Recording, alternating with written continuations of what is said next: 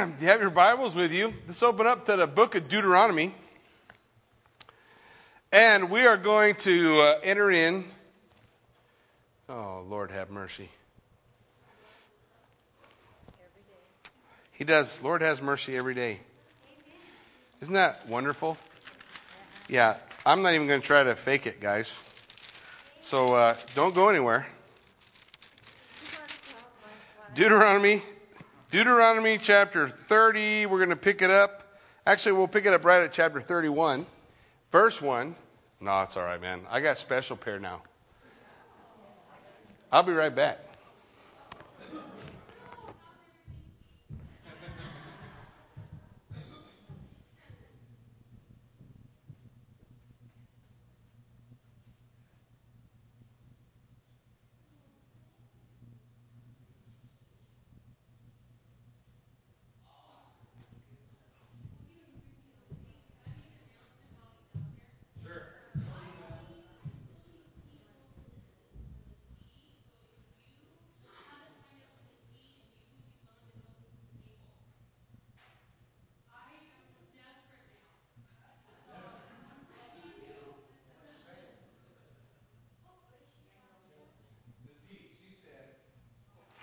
She said she needs more table hostesses for the tea, and she's desperate. I mean, she's on the brink of paying you to do it. I don't want to. Yeah. I hate, yeah. Hold on a little longer. I hate to make myself look stupid, but they were in my pocket.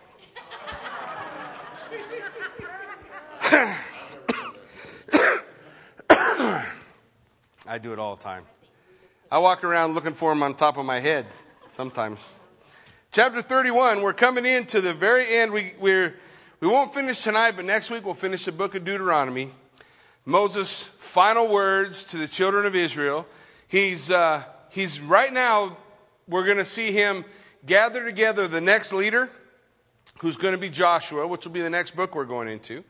And he's going to be encouraging Joshua and presenting Joshua to the people, presenting Joshua before the Lord. And God's going to be doing a neat work, preparing them. Now, it's kind of on one hand, it's kind of a depressing note because Moses is going to be telling the people almost verbatim what we've studied on Sunday night in Isaiah and Jeremiah. And that is that the people are going to enter into a time of idol worship. They're going to begin to enter into all sorts of false worship, bad stuff that they're going to be going into. And God's telling them that they're going to do it way back in Deuteronomy. God lays out for them, hey guys, you're going to mess up. You're going to do things I have told you not to do. You're going to do things you shouldn't do. And I know you're going to do it. And because you're going to do it, I'm going to send you out into all the other nations. You're going to go to a variety of other places. God laying all these things out for them. But as he does it, what it should do for you and I is say, man, God knows the end from the beginning. Because Deuteronomy is early in their history. And God says, you guys, you're not going to follow me. And he's going to tell us why. And it lays out for you and I areas in our life that we need to be careful of and some things that we got to just come to grips with. Okay, first thing you got to come to grips with, we do not grow closer to God in times of plenty and excess. We don't grow closer to God in good times. I'll tell you right now, across the board in the United States, when the economy is up, tithes are down. When the economy is in the tank, tithes are up. We see throughout Israel's history, when times of plenty and times are good and everything's just falling together, the people forget God. And the same pattern repeats itself over and over and over again. The people fall into a time of chastisement or a time of difficulty in their life. And they call upon God. And God meets them there. God delivers them. They enter into a time of blessing. And what happens? They forget God. It's a warning to us and also a challenge to us The challenge to me as I look at the Word of God is simply this. As God lays out this word to the church of Smyrna in the book of Revelation. The church of Smyrna is a persecuted church. It's going through horrible times. And God says to the church of Smyrna, be faithful to death, and I will give you the crown of life. What God doesn't say is, I'm going to bail you out of trouble in just a minute. He doesn't tell them that. Why? Because the church, when did the church grow the greatest degree? Times of persecution. How is it that God got the church to leave Jerusalem and go around the world? Persecution. How do we see the Reformation happening in church history? Persecution. Over and over and over again. God's people have to learn to be comfortable in times of difficulty and hardship. You got to learn to be comfortable in that, because that's where we grow. That's where we shine the brightest. That's where God does the greatest degree of work in our lives, is when we're going through hard times. The times that Kathy and I are closest to the Lord are times where we're struggling, times where we're going through stuff, times where, we're hurting because of things that other people that we love are going through. That's when we grow the best. So in my prayer life, I want to have the attitude like the church of Smyrna that says, not God, deliver me from all this hardship, but Lord, help me shine in it. I want to shine in it. And what is the prayer that the psalmist would declare to us? Give us this day what? Our daily bread. Why? The Proverbs tells us, listen, I don't want too much so I forget you, and so little that I steal and cause others to blaspheme your name. Just give me today my daily bread. Give me what I need right now. Not all my wants. I want to walk with you. And see, that's the challenge of the nation of Israel. They're about to get their dreams, right? Promised land, man. Folks, they're moving into houses they didn't build. They're going to harvest from fields they didn't plant. They're going to enter into a time of unprecedented prosperity. And they're going to forget God, who got them there. And that's the challenge Moses is laying out to them as we look at chapter 31 and 32. Pay attention. Don't forget God. Don't forget God. Don't grow into the place of laziness. Here's what he says. And Moses, chapter 31, verse 1, went and spoke these words to all of Israel. And he said to them, I'm 120 years old today, and I can no longer go out and come in. Also, the Lord has said to me, you shall not cross over this Jordan. Now, what Moses is saying now is God is moving that mantle of leadership from Moses to Joshua. We're going to see in a moment Moses is still able to truck because he's going to go to the top of Mount Nebo, which is not some little mountain. So it's quite the hike for a 120-year-old. And he's going to go up there on that mountain and be before the Lord when he goes to be with the Lord. So, but God is moving that mantle, and he said, you're not even going to cross the Jordan. See, if he said you're not going to lead the children of Israel into the promised land, that means he could pass the mantle on to Joshua and he could just go over as a regular Joe. But God said, you're not even crossing the Jordan. You're not even going. And we don't want to forget the reasons. We don't want to forget what's going on with him. Because sometimes we look at it and we say, man, this is an excessively harsh punishment that God's meting out to Moses. Not being able to enter into the promised land for one slip up. But let's not forget what the slip up was. He was painting a picture, right? The rock that followed them, that gave them living water, was a picture of Jesus Christ, who would be smitten, stricken one time. And after that, all we would have to do is call upon the name of the Lord Jesus Christ, and we could receive living water. The second time Moses went to the rock, the Lord said, speak to the rock, and the water will come out. But Moses misrepresented God. He ruined the picture, and he smote the rock 2 times. And Scripture lays out, Jesus would only be smitten once.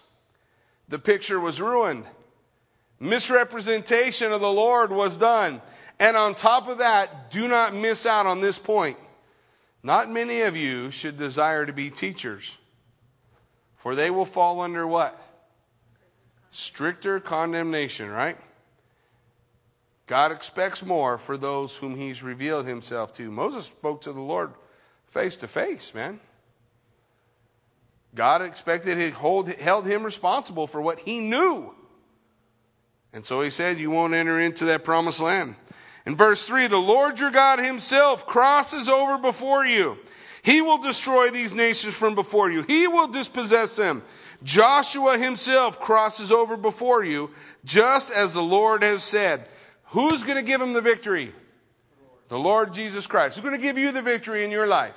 Lord Jesus Christ. Other people may lead you, as Joshua is going to go. First it's the Lord, then it's Joshua, then it's the people. And so here Joshua is going to lead them in. And the Lord will do to them as he did in Sihon and Og, the kings of the Amorites in their land when he destroyed them. Moses is saying, listen, I'm not irreplaceable.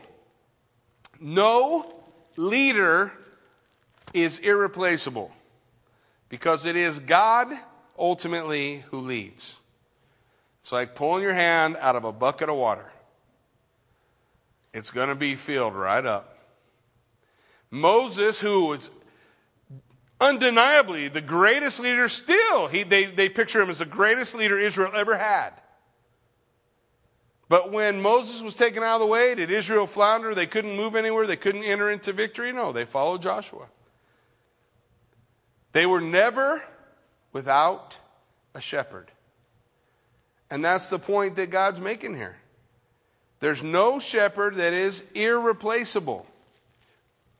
I remember when early days at Joshua Springs is growing. It's becoming pretty big machinery. And the elders got together at the elders meeting and they said, we need to pull out a life insurance policy on Pastor Gerald, because if he dies, I don't know what we're going to do. Man, I think God will take over. Hopefully God's doing this thing from the beginning. We want to be prudent, but, on one hand, great. Prudent is great, but on the other hand, hey, this is a work of God, not a work of man. God does the work. No leader is irreplaceable. And Moses shows us that. The Lord will give them over to you, that you may do to them according to every commandment which I have commanded you. So be strong and of good courage. Do not fear nor be afraid of them, for the Lord your God, he is the one who goes with you, and he will not leave you or forsake you. Moses is saying, it's not about me. God goes with you. Only you be strong and of good courage. Now, why does God have to say that so often? Yes, in case you're wondering, you're thinking you're the exception to the rule. Oh, I am strong and of good courage.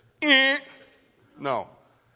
God wouldn't say it so much if we were strong and of good courage. What he's saying is, hey, where we got to put our faith and trust in the Lord and follow him. Walk with him. Be committed to understanding where God's directing you and what God's doing. Take God off of that little shelf or out of that little corner in your life that we want to coop him up in, and let him be God, who he is. Amazing, incredible, the God of all creation. The one who calls the living or the dead as though they were alive to life again. Follow the life of Jesus. See how hard it was to be a dead guy around him. Wasn't very easy. Master, my daughter's sick. Will you come to my house and heal her? Yeah, I'll follow you. That's Jackie paraphrase. On the way, everybody wants them. Everybody wants them to heal. A woman who has a 12-year issue of blood touches him. He pauses and talks to her. All this while it's taking him time to get to the guy's house. Finally, a servant comes and says, Lord, never mind, it's too late. Is there such a thing to God? There's no such thing as too late with God. But God, if I don't have an answer by midnight tonight, it's too late. No, it's not too late. The answer might be no, which we never like to hear, but it's never too late. ever. So he said, oh Lord, forget it. My daughter's dead. You don't need to come. And Jesus said, if you believe, bring me to your house. So they bring him to the house. He walks in and he tells all those who are mourning, don't mourn, she's only sleeping. And I'm here to wake her up. No, she's not asleep. We know somebody's dead when they're dead, so what did Jesus do? Put them out. Get out the house. And he walked over to the little girl and he says, Talitha Kumi, my little child, rise. And she sat up. How stoked was that father then? Another day, Jesus is walking into Jerusalem.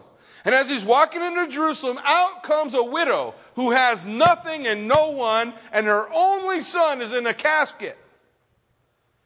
Come walking out of the city, hopeless. Jesus walks by and reaches up and touches the casket. And here he comes out of the casket. It's tough to be a dead guy around Jesus. It's tough. Lazarus in the ground for 4 days. Did he stay? No. No, because God is able. And we need to start living our life like he is. And stop living our life in fear and trepidation and thinking this is all there is of Christianity. No, we're barely scratching the surface of what that God, what a living God, what the God who is able can do in our life. Barely scratching the surface. What can be accomplished in a life that is totally surrendered to him? That only wants to hear his voice, that only wants to be led by him, that's seeking God's will for every moment, that when he faces that mountain that won't move, he's able to say, I have the faith of a mustard seed, which isn't very much, by the way. And you just tell that mountain to get into the sea and it's out of the way. That's the life Jesus was talking about when he said, I've come to give you life and life more abundant. But folks, we tend to walk in a less abundant life because we take Jesus and we make room for him in our life. And he doesn't just want room. He wants our life. All of it. Every bit. And until we surrender all those different parts, instead of just that corner, we're just like the children of Israel. And our walk is going to look like this, up and down. Victory, defeat. Victory, defeat. Isn't that how we feel? That's how I feel in my life a lot of times. Victory, defeat. Victory, boy, I wish I could just get on the plane, let's just stay up there. That's where Jesus wants us to be. Where he is going before us and delivering our enemies into our hand. What enemies? I don't know, whatever you're struggling with. Whatever the issue in your life is. Whatever the sin that so easily ensnares or the weight that's holding you back. That's where you're going into the promised land and Jesus will give you the victory.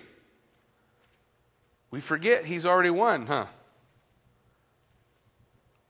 And we tend to enter into battle as though it's already been lost. Instead of entering into battle, remembering it's already won. It's over, man. I just got to surrender.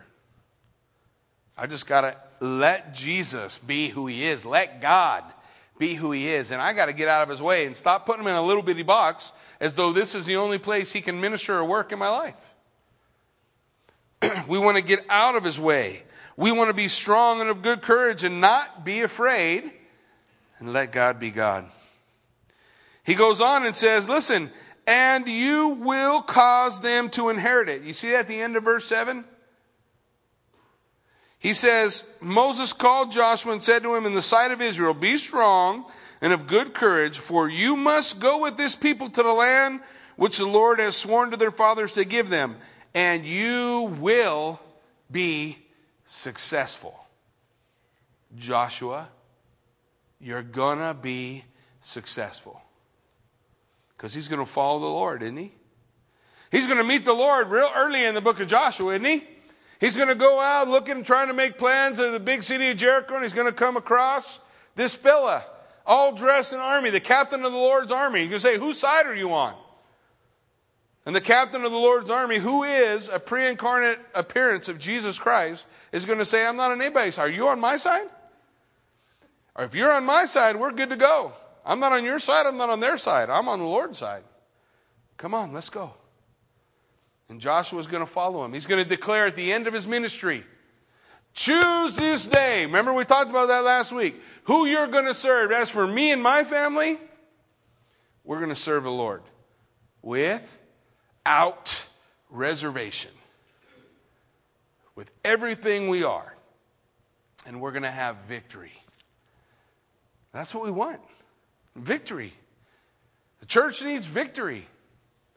Stop hiding. Stop polishing its armor. Get out and get in the fight. We were at the men's retreat. I told Jeff Masters, I got together with Jeff Masters and I said that he's going to teach a session. He was less than thrilled at different times about the concept. And one of the things he told me, he says, Jackie, man, you want me to teach on the armor of the Lord? Man, my armor's all beat up. I said, Jeff, who do you want to go in battle with? The guy with the shiny, pretty armor? Or the dude whose armor's got dings and dents and scratches, like he's been in it? I don't know about you. When I was in the Marine Corps, we followed the dude that looked the most beat up. Because he'd been in it before. And nothing is as scary as that second lieutenant showing up all just brand new out of school saying, come on, fellas, let's go. Gunny. We want to follow Gunny. Hey, that's how it is, right? So we want to get into the battle. We want to get into the battle, fight from victory, and experience everything that the Lord has for us. And the Lord, He's the one who goes before you. He will be with you. He will not leave you or forsake you. Do not fear nor be dismayed. That's 3 verses in a row say the same thing. I think that's important for us to grasp. He'll never leave you or forsake you.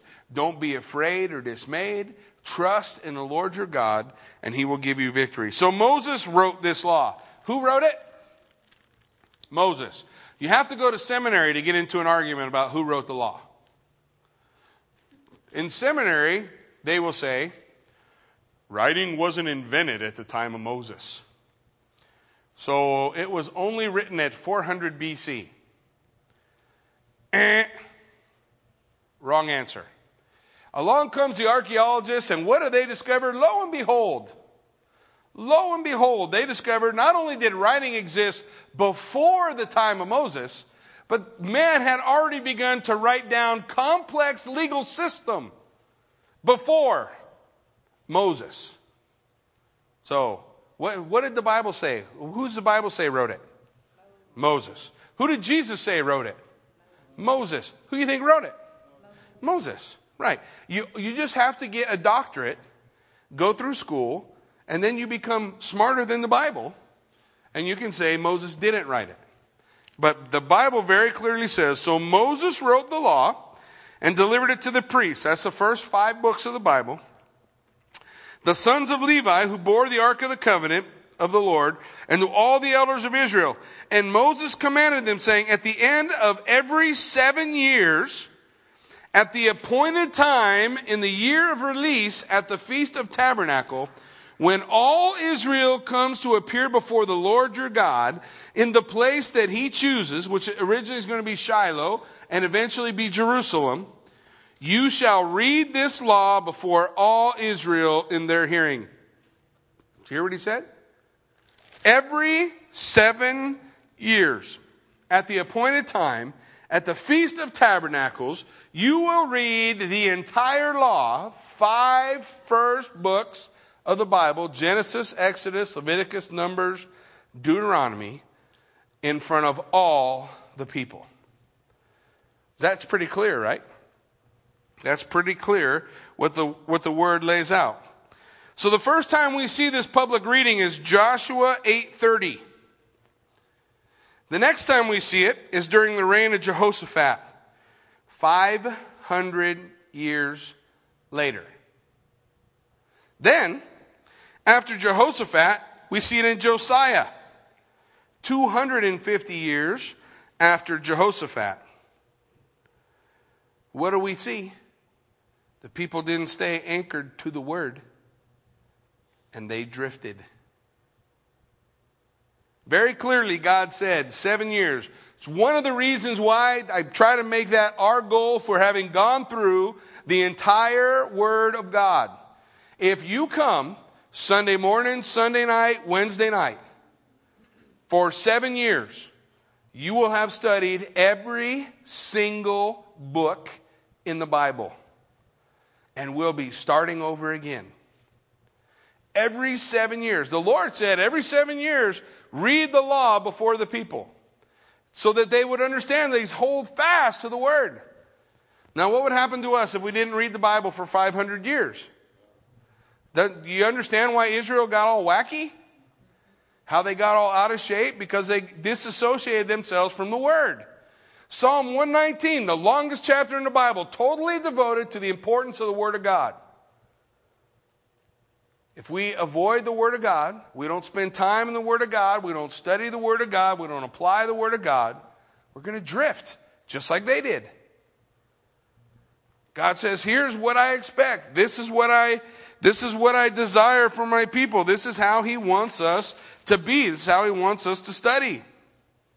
Verse 12, He says, gather the people together, men and women, little ones, and the stranger who's in your gate, that they may hear and that they may learn to fear the Lord your God and carefully observe all the words of this law, and that their children who have not known it may hear and learn to fear the Lord your God as long as you live in the land which you crossed the Jordan to possess.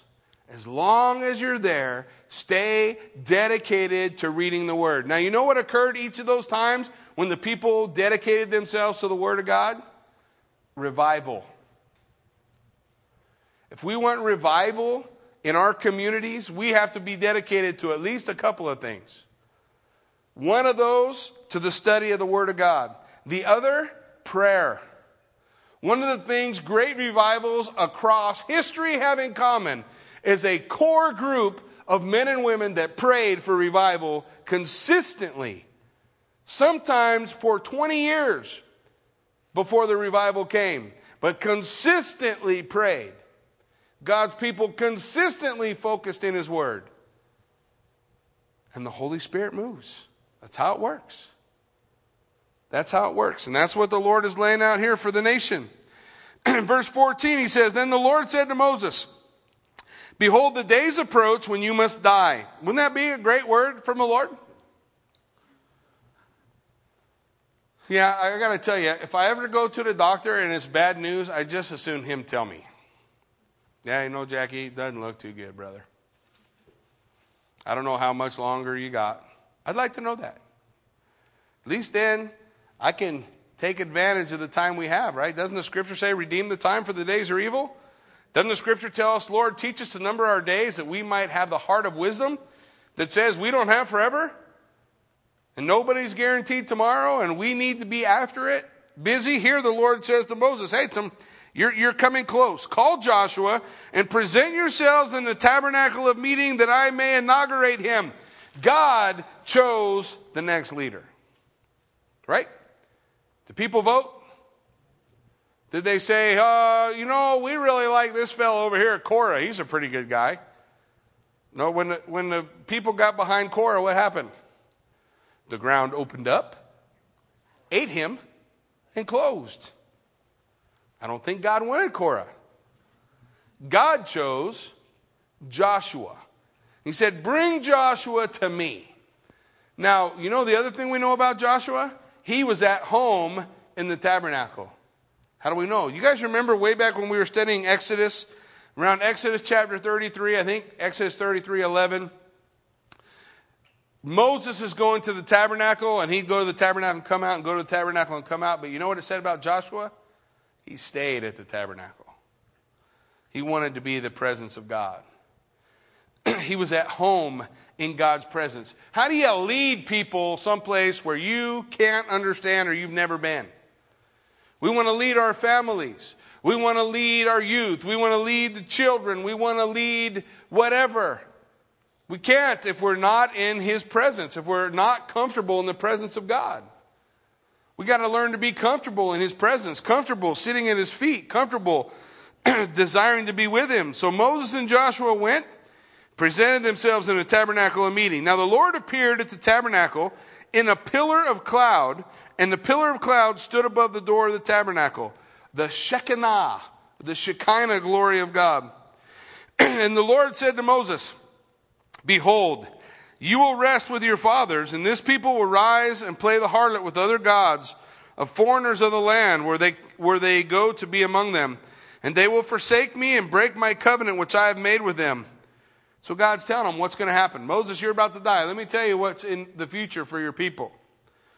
My anger will be aroused against them in that day, and I will forsake them, and I will hide my face from them, and they shall be devoured, and many evils and troubles will befall them, so that they will say in that day, have not these evils come upon us because our God is not among us? It's important.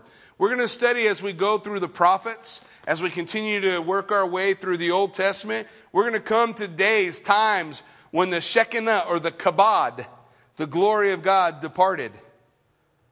I think one of the prophets is going to name a child, or the priest is going to name a child Ichabod. You guys heard Ichabod, right? Ichabod, you know Ichabod Crane, what is that? The headless horseman? Well, Ichabod means the glory has departed. The glory has departed. Speaking of the Shekinah, the Kabod, the glory of God, wasn't in the temple anymore because God wasn't with His people, because God's people weren't worshiping. God's people weren't worshiping in spirit and truth. They were worshiping all these false gods, doing all this bogus stuff, going through all the ritual and all these traditions. The next time the glory appears, He's wearing flesh. And His name is Yahoshua, Joshua, or in Greek, Jesus. Jesus. God is salvation. So He's telling them what's going to happen. I will surely hide my face in that day because of all the evil that they have done. And excuse me. In that they have turned to other gods. Now therefore, write down this song for yourselves. Hey Moses, I want you to write down a song. And teach it to the children of Israel. And put it to their mouths. That this song may be a witness for me against the children of Israel. When I have brought them to the land flowing with milk and honey, of which I swore to their fathers, and they have eaten, listen, and filled themselves, listen, and grown fat. Then they will turn to other gods and serve them, and they will provoke me and break my covenant. When times are good, people forget God. So if you're wondering why the Lord never lets you win the lotto, now you know. God's doing you a favor. God's doing you a favor. Stay with Him. And it shall be when many evils and troubles come upon them, that this song will testify against him as a witness. For it will not be forgotten in their mouths, in the mouths of their descendants. For I know the inclination of their behavior today, even before I have brought them to the land of which I swore to give them. So God says, I already know what they're going to do. And He tells them, you read Isaiah, read Ezekiel, read Jeremiah, almost word for word what God's saying is exactly where the people found themselves. Exactly word for word. Therefore, Moses wrote this song the same day and taught it to the children of Israel. And he inaugurated Joshua the son of Nun and said, be strong and of good courage, for you shall bring the children of Israel into the land which I swore to them, and I will be with you. So it was, when Moses had completed writing the words of this law in a book, when they were finished, that Moses commanded the Levites who bore the ark of the covenant of the Lord, said, take this book of the law and put it beside the ark of the covenant of the Lord your God, that it may be there as a witness against you. For I know your rebellion and your stiff neck, If today, while I am yet alive with you, you have been rebellious against the Lord, then how much more after my death? Gather to me all the elders of your tribes, your officers, that I may speak these words in their hearing, and call heaven and earth to witness against them. For I know after my death you will become utterly corrupt, and turn aside from the way which I have commanded you. Excuse me. And evil will befall you in the latter days, because you will do evil in the sight of the Lord, to provoke him to anger through the work of your hands. Then Moses spoke in the hearing of the assembly of Israel the words of this song until they were ended. He begins in chapter 32 with the introduction in the first 4 verses. Give ear, O heavens, and I will speak, and hear, O earth, the words of my mouth. Let my teaching drop as the rain, and my speech distill as the dew, as raindrops on tender herb, and as showers on the grass. For I proclaim the name of Yahweh, capital Lord, the name of God, tetragrammaton, YHVH. And I ascribe greatness to our God, for he is the rock. His work is perfect. For all his ways are justice, a God of truth, and without injustice, righteous and upright is he. Who's the rock? Jesus. 1 Corinthians chapter 10 tells us the rock is Jesus. What did Moses say the rock is? The rock is God. If the rock is God and Jesus is the rock, therefore Jesus is, thank you. Very simple. Takes us another couple thousand years to mess that one up. Very simple what the word is laying out for us. Now in verse 5 and 6 we have the accusation that the children have forsaken their father. They have corrupted themselves. They are not his children because of their blemish. A perverse and crooked generation. Do you thus deal with the Lord, O foolish and unwise people? Is he not your father who bought you? Has he not made you and established you? And then from verse 7 through 14, he's going to recount all the blessings that God has given. Remember the days of old. Consider the years of many generations. Ask your father, and he will show you. Your elders, and they will tell you. When the Most High divided their inheritance to the nations, when he separated the sons of Adam, he set the boundaries of the peoples according to the number of the children of Israel. He's talking about the Tower of Babel. And when the nations were divided, and the inheritance that God divided among the people of Israel based on their number. For the Lord's portion is his people, and Jacob is the place of his inheritance. The Lord's portion is his people. That's an important concept to grasp, because my portion is the Lord. And his portion is me. And that's what matters. Everything else is shadows and dust, chasing after the wind. What really matters is drawing near to the Lord, and what God really is concerned about is drawing near to his people. And Jacob, his place. Jacob. What does Jacob mean? Liar, deceiver, good for nothing Jacob. What is it when Jacob's trucking with the Lord? Israel, governed by God, following the Lord, seeking him. Isn't it interesting which name he chose? Jacob is the place of his inheritance. Hey, God knows who we are. He knows our frame. He knows we're just dust. And he loves us anyway. We think God expects a lot out of us. Do you expect a lot out of a dirt clod? It's just a dirt clod.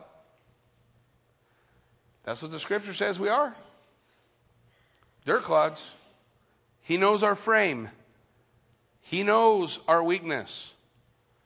It's when that dirt clod is surrendered to the Lord and the water of the word is poured upon it that we discover that clod of dirt becomes moldable clay through which God is able to design, perfect a vessel that brings Him honor. That's what we want to be.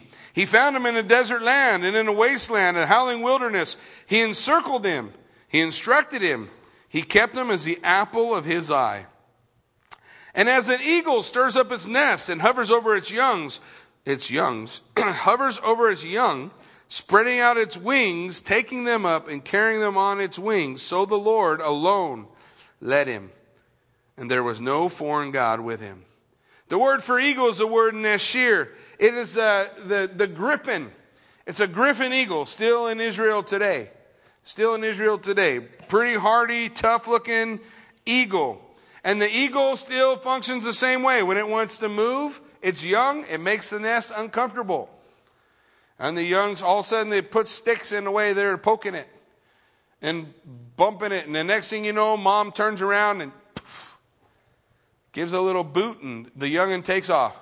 Oh! Do you ever feel like that with the Lord? Oh! But the scriptures indicate to us, and we see in the life of the eagle, that the eagle swoops down and catches the young right on its back. And then takes it back up in the nest. First lesson. Do you know how long it takes for an eagle to mature? 3 years. That seemed like a long time, huh? I thought it would be much quicker. But no, it takes 3 years. From hatch to mature eagle, 3 years. That's a long time. That's a long time. But Mama Eagle is patient. And the Lord says, this is how I directed you. This is how I moved you. This is how I guided you. And I carried you on my back. And I watched out for you. And sometimes it feels like, but the Lord's coming. His wings will catch us. He will carry us home. He made him ride in the heights of the earth that he might eat the produce of the fields. He made him draw honey from the rock and oil from the flinty rock, curds from the cattle and milk of the flock, with the fat of lambs and rams of the breed of Bashan from the north, and goats with the choicest wheat. And you drank wine, the blood of the grapes. But Jeshurun grew fat and kicked. Jeshurun is a poetic name for Israel. It means my dear upright people. My dear upright people. It's a little pet name God has for the nation of Israel. Sometimes they're being knuckleheads. So my dear upright people grew fat and kicked. You grew fat. You grew thick. You are obese. Then you forsook God who made him and scornfully esteemed the rock of his salvation. Again, when times are good, we forget God. Scornfully esteemed the rock of his salvation. How would you express the treatment of Jesus among his people? I would call it scornfully esteemed. Isaiah 53 would say the same thing. We esteemed him stricken by God, smitten, and we hid our faces, as it were, from him. Scripture goes on to tell us they sacrificed to demons and not to God, to gods they did not know, to new gods, new arrivals that your fathers did not fear. Of the rock who begot you, you are unmindful and have forgotten the God who fathered you. They turn instead to worshiping demons. False gods, idols are demons. They're praying to demons. They're worshiping demons. And the Lord says, you are not mindful of the God who fathered you. You have forgotten him and the rock who begat you. And then we have God's reaction to that apostasy. He says, and when the Lord saw it, he spurned them because of the provocation of his sons and his daughters. He said, I will hide my face from them, and I will see what their end will be, for they are a perverse generation, children in whom is no faith. They have provoked me to jealousy by what is not God. They have moved me to anger by their foolish idols, but I will provoke them to jealousy by those who are not a nation. I will move them to anger by a foolish nation. And how is it that God is going to move the nation of Israel to jealousy? What did Paul tell us? Through the Gentiles. The Gentiles, that olive branch that was taken off, the natural branch, and an unnatural, wild, crazy olive branch, symbolizing the Gentiles, was grafted in. And Paul said that was grafted in to drive the people to jealousy, to people that are a foolish nation.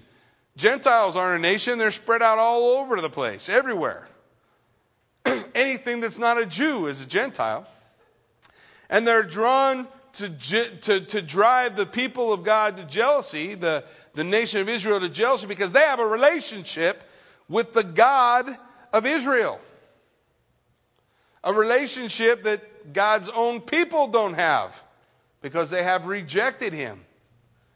So God says, this is how I'm going to bring them back. I'm going to drive them to jealousy as they see the truth on the face of a Gentile nation. For a fire is kindled in my anger and shall burn to the lowest hell. It will consume the earth with her increase and set on fire the foundation of the mountains.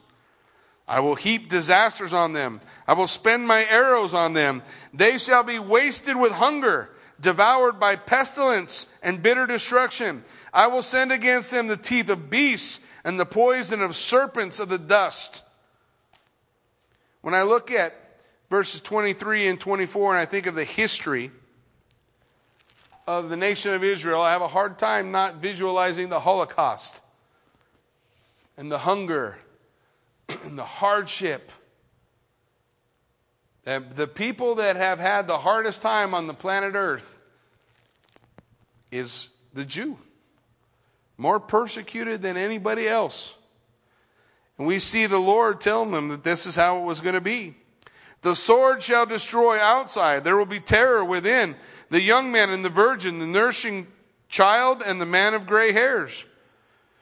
I would have said, I will dash them in pieces. I will make the memory of them to cease from among men. Had I not feared the wrath of the enemy, lest their adversaries would misunderstand, lest they would say, our hand is high, and it's not the Lord who has done all this.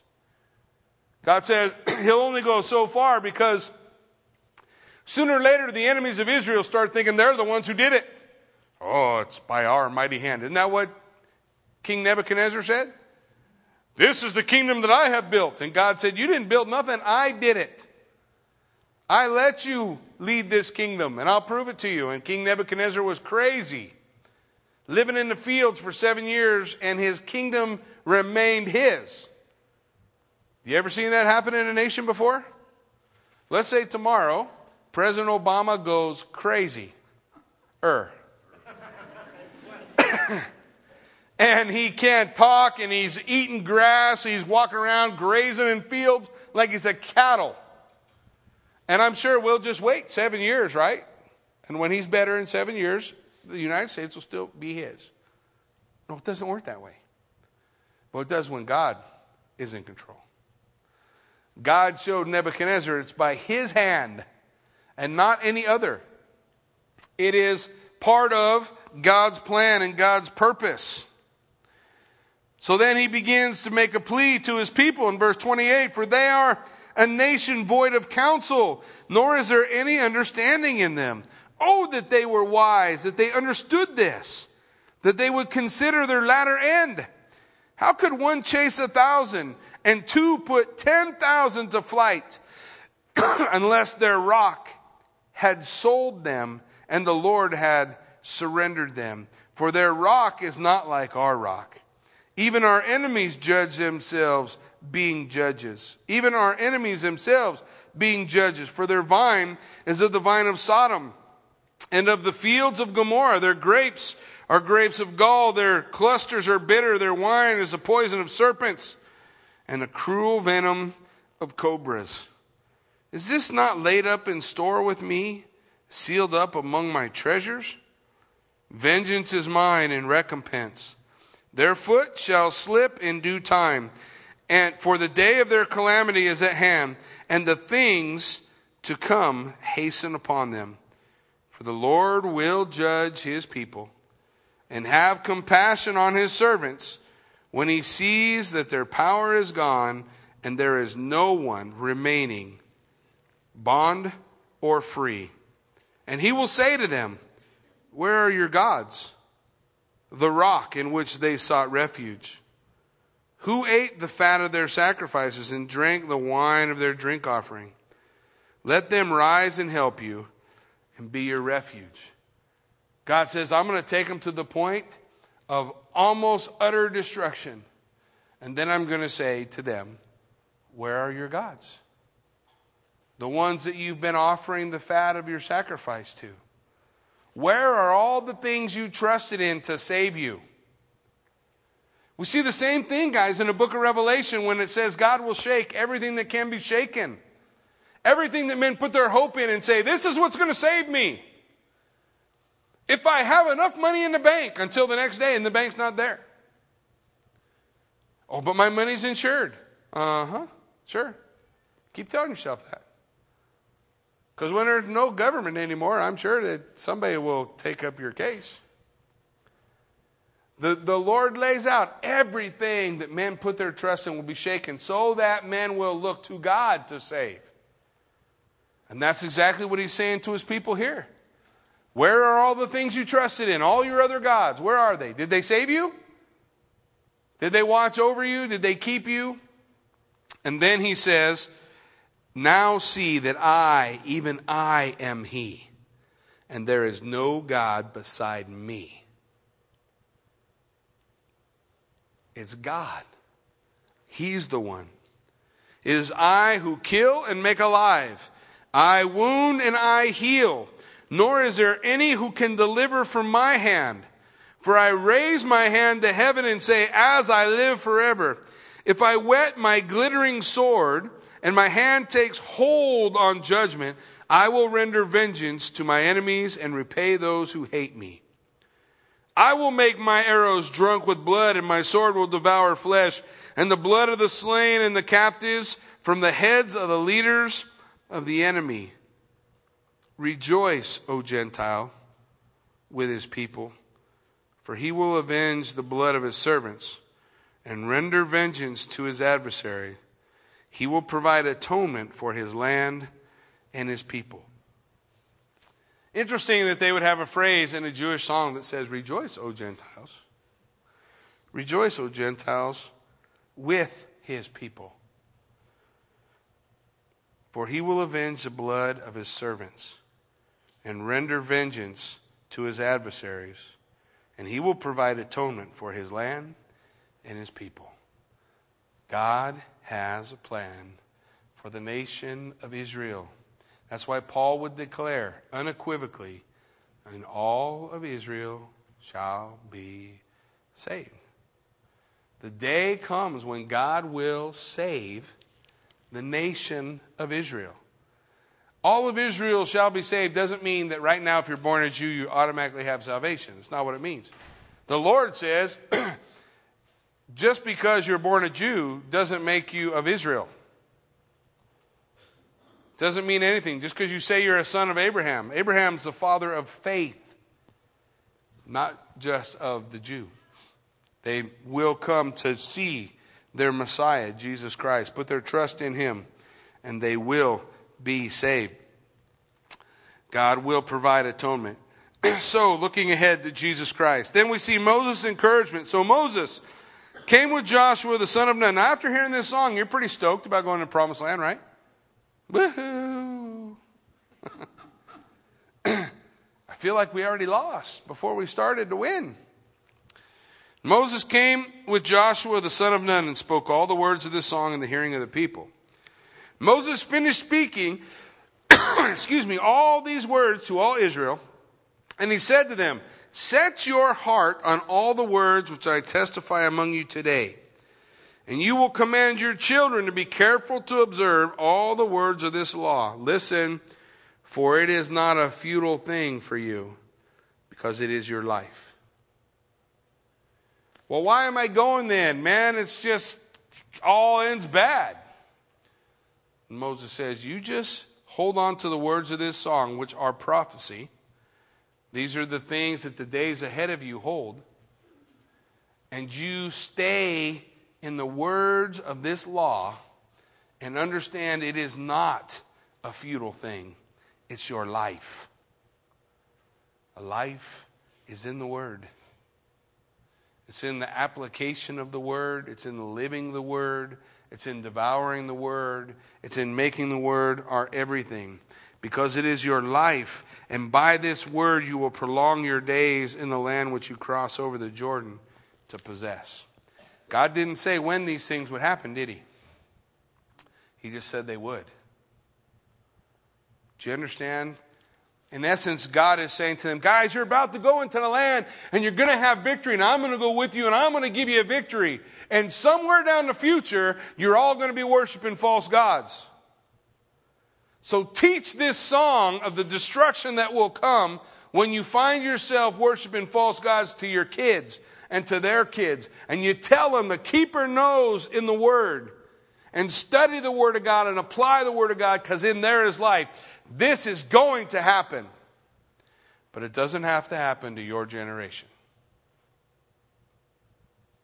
And if we each take the responsibility to prepare the next generation, it won't happen to them. It's going to happen. We look back in history, we've seen it happen. It did happen. And it happened pretty quick. Why? Because they didn't pay attention. The Word of God just became words on a page, and it's kind of boring and it's dumb, and I don't want to listen.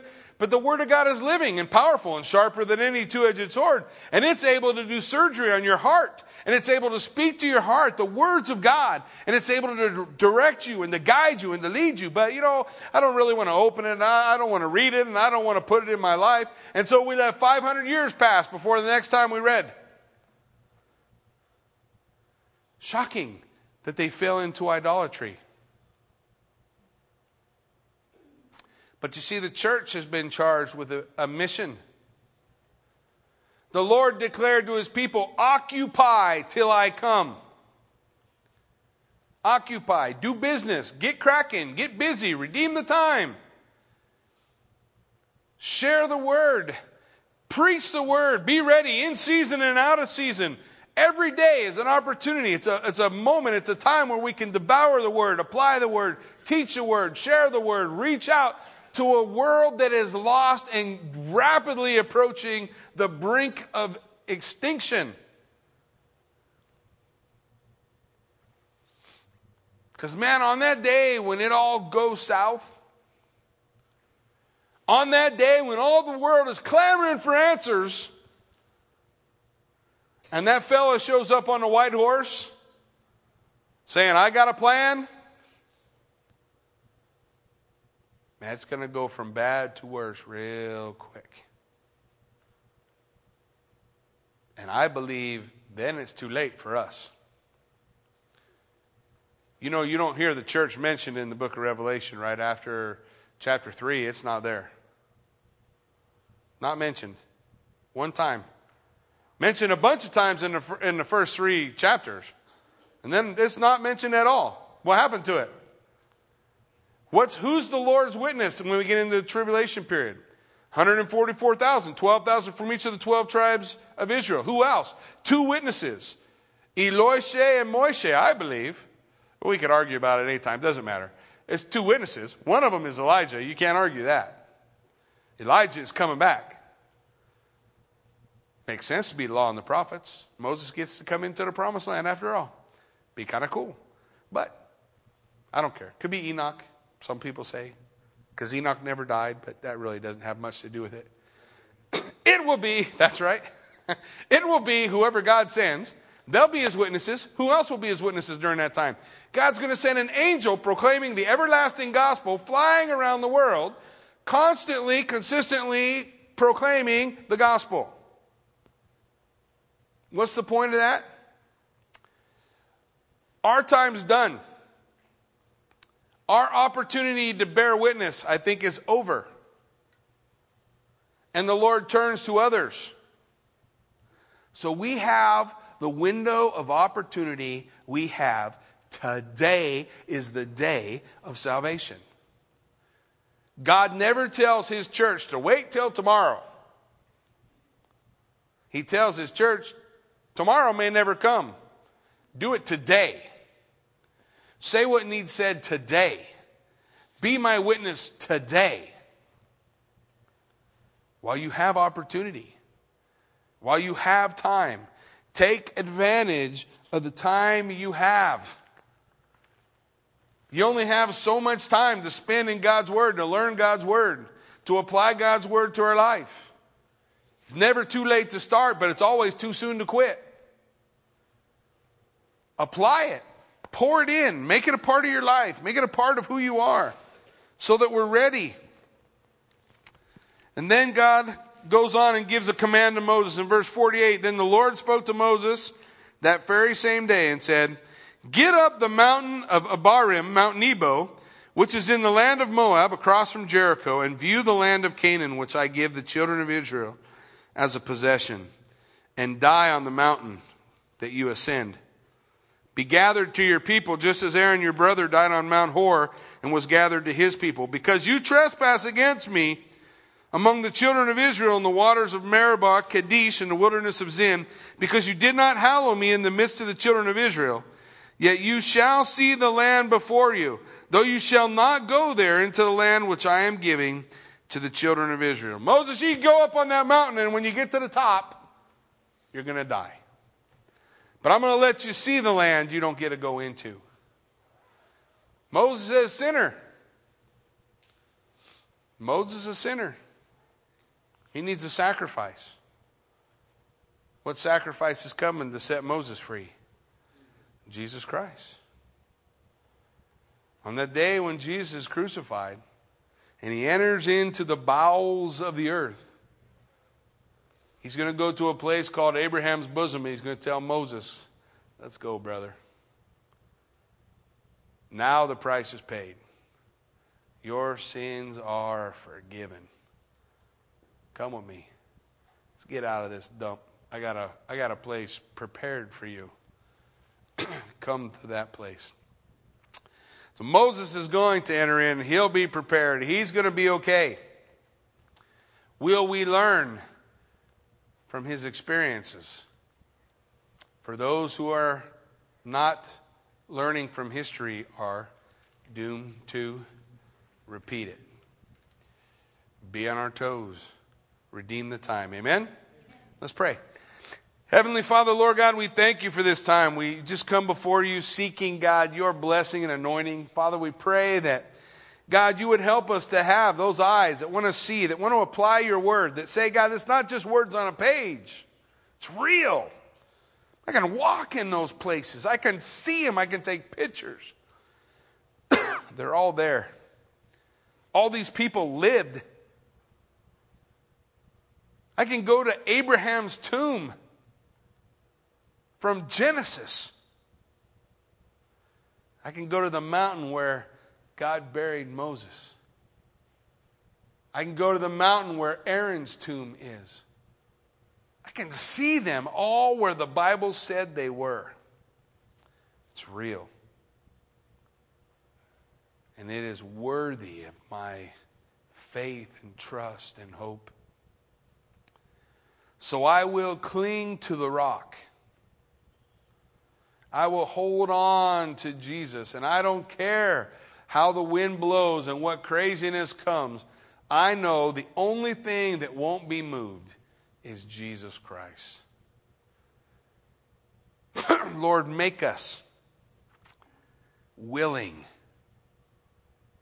to shine a light so bright in these last days.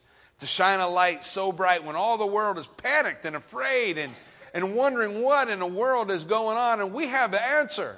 It doesn't matter what's going on. Cling to Jesus Christ. And everything will be okay.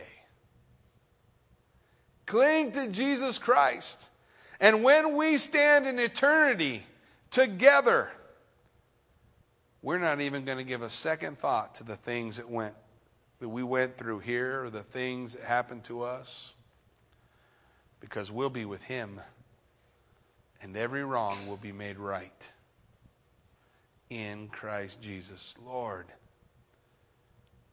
give us a hunger and thirst to do your will here, to be your hands and feet, to be your voice while we are called to be your voice. This is our time. This is our moment. May we be found faithful when you return. And we will give you all honor and glory, all praise for who you are. In Jesus' name we pray. Amen.